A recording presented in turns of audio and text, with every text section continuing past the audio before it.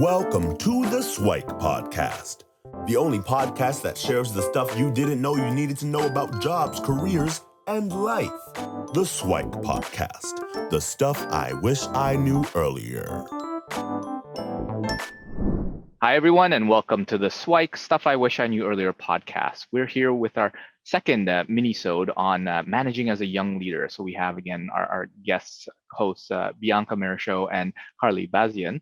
And we're going to talk a little bit about redefining leadership. So we're going to have a discussion about realizing when you have to invest in leadership and how do you even do that, and then some aha moments along the way, and maybe sharing some resources and more Swike for folks that are getting into those leadership roles.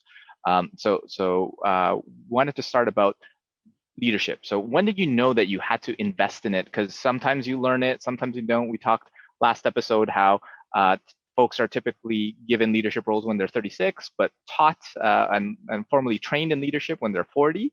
So how did you know that you had to invest in leadership? So either one of you want to go first? I can start. So for me, as soon as I came into a formal leadership role where I was actually leading a team, I knew right away I need to invest in leadership. And that's actually when I started the organizational leadership certificate through Ryerson University. So in that, I made sure to be strategic in the courses that I chose. I really wanted to understand things like team dynamics and inter and intrapersonal processes, as well as conflict management and resolution, and ways that you can lead different leadership styles. I mean, I, up to that point, had really only heard about servant leadership was the big thing at the time. And then this transformational leadership was sort of up and coming, or I guess was already here, but it was just more in people's face. But there were other ways to lead. And understanding that, you know, even if I identify as maybe primarily servant leadership, there's different instances where I perhaps can't be a servant leader, and I need to take a little bit of a different approach in order to get things done. So it was really when I actually had to start leading a team where I was like, yep, it's time to get some education behind me for legitimacy, but also so I can really better understand how to lead this team and take care of myself in the process. Sounds good. And definitely it's one where the buzzwords, the leadership buzzwords of the day will change and morph. And as we learn, there'll be changes in hierarchy or whatever, that they'll probably have different forms of leadership coming through as well. So not only finding whatever kind of is the mood of the day, but also picking up what is up and coming, because there's that Wayne Gretzky quote, which comes to mind, is skate to where the puck is, where the puck will be, not where it is. And if you can kind of have that advanced knowledge of different types of leadership that is up and coming in the educational space, that would be helpful as well. So Carly, what was your kind of thought of when you realized you need to invest in leadership, and how did you do that? Very similar answer to Bianca right away. When I first became a manager, I had just turned 26 and had very little professional experience. I finished graduate school at 23, so I was only working in a full-time job for just over 3 years. So I had minimal professional experience and no management experience. And there is something to be said. Having experience really makes a difference when it comes to these things. And I am now 29 years old. So it's now 3 years since I became a manager. And just the amount of learning that has happened organically through management has been transformational. But that is also due to the fact that I have really invested in my education. You'll see a theme here. Bianca and I have followed incredibly similar trajectories. So again, I also completed an organizational leadership certificate, and early, even before that, because I didn't start that right away. Again, last episode, I say yes to opportunities. So again, my employer was generous enough to offer ongoing professional development for managers and leaders. And I almost literally signed up for every single session possibly offered. And that was beneficial for two reasons. So one, I got to learn a lot about leadership and refine my leadership practice. But I would say even more important than that, I developed an amazing network of support, which we've talked about already in the previous episode, and learning from other leaders I admire, learning from their experiences, having a support network to bounce ideas off of one another or just vent, because let's be honest, leadership can be really crummy sometimes, and For sure. dealing with complex HR issues and toxic team dynamics. I mean, you name it, we experience it. So having that support network was invaluable to my growth and development. And I still keep in touch with a lot of these people to this day, 3 years later. So those would, were my main sources of support in education. Yeah, I guess to provide kind of a contrasting experience, given that both of you had similar ones, where my kind of first foray into leadership, I guess I wasn't smart enough to realize that I had to invest in my leadership. Where I was kind of thrown in probably the fourth project that I was on at work. I was on a team and I had to manage like 7 people on a technology that I knew nothing about, right? And it wasn't until I guess a bunch of years later where I was formally enrolled in kind of like manager school, that sort of thing. So you can kind of hear where having that investment and knowing how important leadership skills, leadership training is, that can definitely help put your mind at ease in terms of being able to know what's upcoming. Versus me, I was kind of thrown into the deep end and I was doing my best trying to emulate the people around me, but sometimes that only goes so far when you have no idea what the rest of it might amount to. So I think that the lesson here is to invest in your leadership skills as early as you can, even before you have a leadership role. What about some of the aha moments? So as you're a new leader, developing yourself, developing others, what was a couple of the aha moments that were out there? Maybe Bianca, I'll ask you again. Sure. I think the biggest aha moment for me when I realized that my leadership was making an impact on the team was when I was no longer met with so much resistance, and folks were genuinely showing up curious and eager to learn. So part of being in that leadership management role was doing team meetings.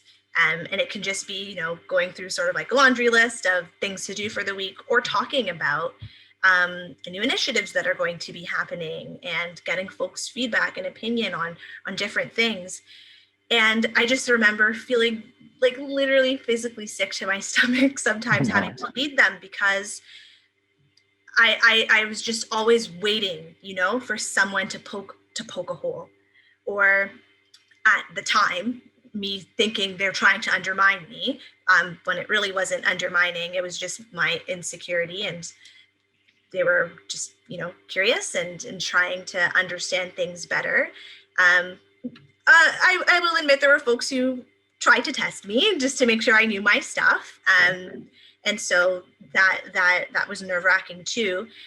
But when I really realized when I was making an impact on the team is when I could just breathe and not enter the meeting with my chest guarded and stuff, and having productive conflict as opposed to you're wrong and this is why, and just actually having meaningful, productive conversations on why things are the way they are, how we would like things to be, and hearing from particularly voices that tended to be quiet, and whether that was them actually using their verbal voice or sending me a quick email after the fact, just really seeing that the space was more and more becoming things where more people can engage in it comfortably, honestly, authentically. That's when I really started to realize that I was making an impact on the team. Yeah, that's amazing. And definitely one where if you had a lot of that physical and mental challenges going through the whole situation, then it makes things a lot easier when you can breathe and from there know that you're making an impact, because people are actually taking your ideas and comments seriously. So Carly, how about yourself? What were those aha moments, and when did you realize you were making an impact on the team? I have a very specific memory that must have been about a year or so into my first team that I was managing. I had invited a guest speaker in to facilitate a workshop on the languages of appreciation in the workplace. You may be familiar with the love languages. This is the exact same thing, but applied to the workplace. Right. So there's, 5 languages of appreciation or love, and how we like to experience appreciation is different from others, but we often assume how we like it is what other people want as well.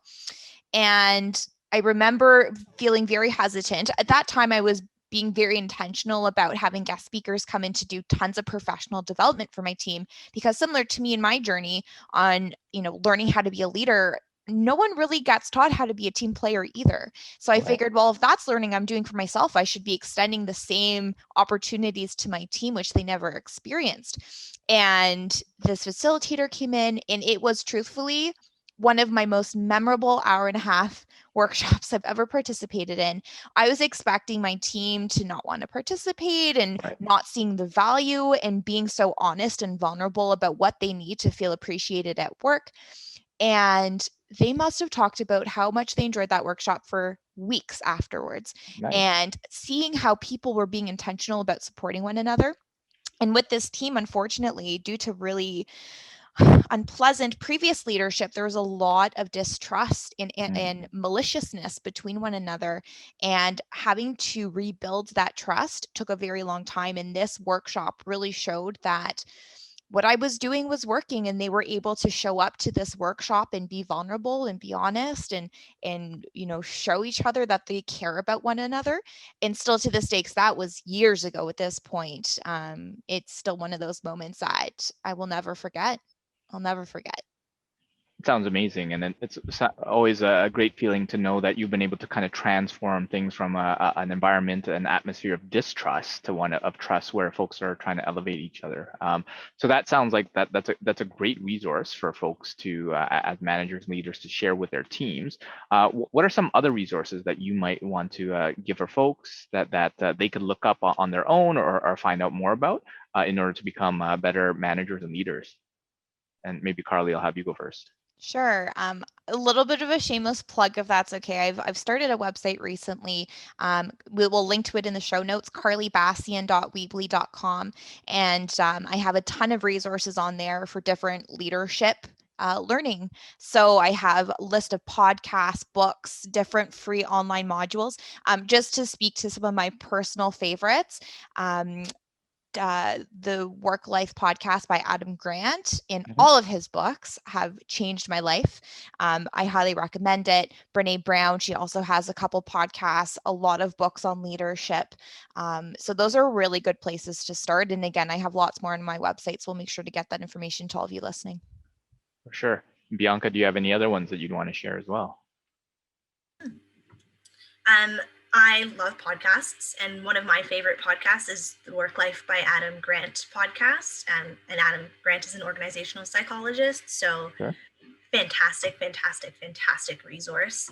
And I also love to read. And there's a book that's just launched, I think 3 months ago now, called Leadership Reinvented: How to Foster Empathy, Servitude, Diversity, and Innovation in the Workplace by Hamza Khan. And it's a great book. Hamza is a great author. He also is author of The Burnout Gamble, which I think is also a really great resource. And I think these 3 places are really good to start, whether you're a new leader, a seasoned leader, been doing this a long time, especially with Leadership Reinvented. Leadership today is so different from 10 years ago, even 5 years ago. And this book is a really fantastic foundation about modern leadership and how, as leaders and managers, we really need to stand up and show up to be the changes that we want to see in the world. Yeah, I'm glad that Hamza's book is making its rounds. So he's a good friend as well. And so I'm glad that he's in the company of folks like Adam Grant, and I'm sure he'll be happy to hear that he's in good company. So absolutely. What is some other Swike, as we kind of close off this kind of mini-sode for this section on refining and redefining leadership at this point? What are some of the Swike, the stuff I wish I knew earlier for this section? And Bianca, what would some of the suggestions and advice you'd give? something that I would give,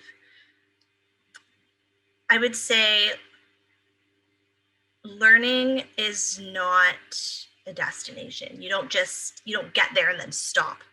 Okay. I really think that, especially as leaders, as managers, as people, we really do have an obligation to continue to learn and unlearn, especially unlearning. In today's political and social climate, we really are doing ourselves a disservice if we are not engaging with things, and especially the hard, difficult to hear, to read, to learn topics. It's so important to make sure that we are pouring back into ourselves and challenging ourselves to be better and constantly redefining who we are and how we'd like to show up to the world. That's amazing. And yeah, I'm definitely a fan of adopting that lifelong learning mindset. So in leadership or in anything, make sure that you're continuing to grow. Carly, how about yourself? What would be the some SWIKE that you would share for folks in terms of refining and redefining their leadership? I have a very similar answer, just phrased a little bit differently, and it's constantly rethinking and forcing yourself to change and grow. Going back to Adam Grant, who we've now mentioned numerous times, he really is amazing at his craft. He recently published a book called Think Again that I highly recommend. And basically the thesis of that book is that we need to constantly be reevaluating our beliefs and forcing ourselves to change and to face that head on. And again, going back and reflecting back to just 3 years ago and who I thought I was as a leader then is very different from where I am now. And I know will be very different in the years and decades to come.